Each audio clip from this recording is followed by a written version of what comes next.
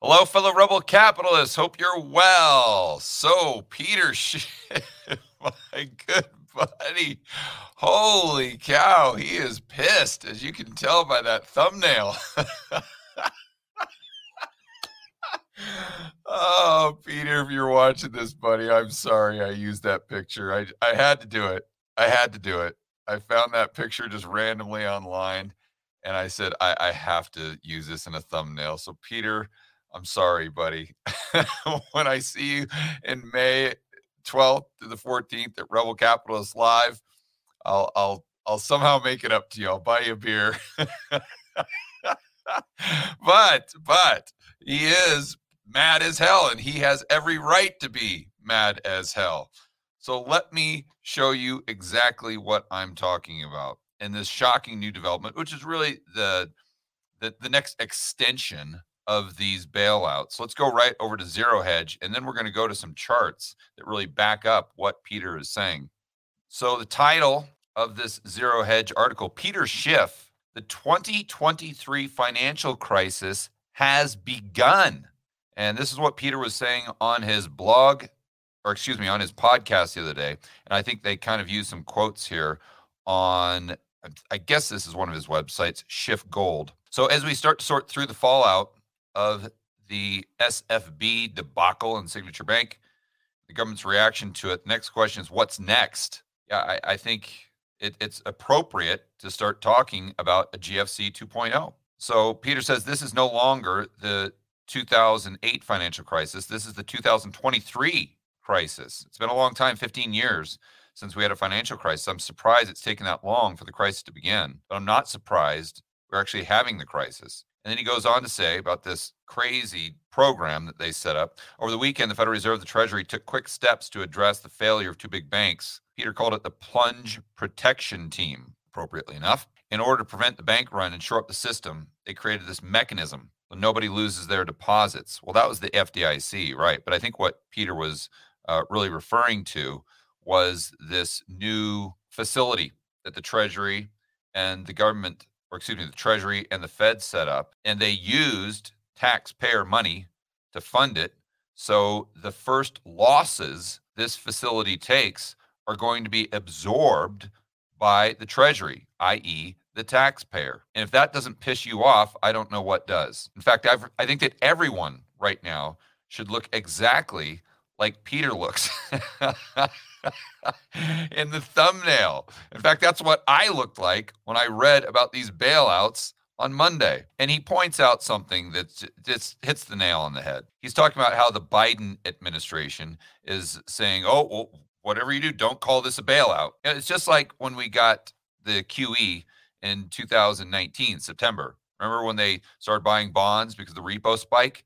And Jerome Powell came out and said, yeah, we are buying treasuries, but whatever you do, don't call it QE. And then Biden, or whomever in the administration, is saying the exact same thing now. Well, yes, we're setting up this facility and we're using taxpayer dollars, but this does bail out insolvent banks in the future, but whatever you do, don't call this a bailout. And Peter points out why, because it's politically unpalatable for the population in general to use that term, right? Because it pisses people off, rightfully so. They're sick and tired of these banks and these hedge fund managers or private equity or tech companies or whatever. Whoever has these insider relationships with Washington, D.C., they're sick and tired of these people being bailed out. And what a novel idea. They just want the United States to go back to free market capitalism. So he goes on to say that Biden has sworn up and down that the taxpayers are not on the hook for this. Give me a break. So just curiosity here. Where does money come from? You say, well, it comes from the banks, George. Yeah, right. Who do the banks create it for? That's right. It would be for the entities in the real economy. You say, yeah, George, but this is coming from the banks, or this is coming from blah, blah, blah, blah. Okay, great. Where are they getting it? So that's right. That would be their customers. Everything always goes down to the average Joe and Jane. So whenever they say we're getting the money from here, just replace here with the average Joe and Jane. That's what's accurate. And Peter points this out. He says, okay, well, then where's the money going to come from? The man on the moon? Exactly. Of course, the taxpayers are going to pay, but they may not pay in the form of taxes because nobody has the integrity to actually raise middle class taxes. But that doesn't mean the taxpayers are going to get away with this. They're going to pay for it. It's just that they're not going to pay for it with higher taxes. They're going to pay for it with higher prices. Yeah, I would say they're paying for it with money they've already paid. Let's not forget that. This $25 billion that is used as a buffer, if you want to call it that, for this new facility, and that's going to take the first hit when the losses roll in from buying all this garbage collateral, 100 cents on the dollar from all these banks that most likely will go bust in the future. That's going to be taken out of the taxpayer's pocket, what they already gave the Treasury. Hey guys, I want to remind you to check out Rebel Capitalist Pro. This is the incredible online investment forum that I have with investment experts Lynn Alden and Chris McIntosh.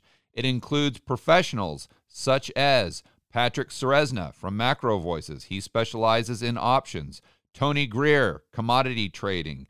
Jason Hartman, real estate. And Brent Johnson with macroeconomics. If you want to build wealth and thrive in this world of out-of-control central banks and big governments, Rebel Capitalist Pro is the resource you need. So check it out today at georgegammon.com/pro. That's georgegammon.com/pro.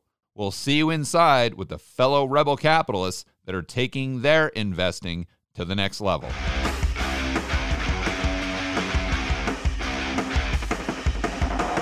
And of course, what he's talking about specifically, this facility, this bank term funding program that we've been talking about a lot on this channel. And here he points out something that I think is actually accurate. I was on a Twitter Spaces yesterday with the guys from Mises.org. I believe they set it up. And Jeff Deist was on there. And I think Jeff is great. And he was saying that he actually kind of disagrees here with Peter because Peter was basically saying this is a return to quantitative easing. But I'm actually taking the side with Peter here that although it's not quite literally the technical definition of quantitative easing, I mean, what are they doing in the future? I know it's supposed to be a loan and all this is supposed to be temporary. And so was QE1. Remember? That was supposed to be temporary. So were stimmy checks. And somehow people are still getting free money.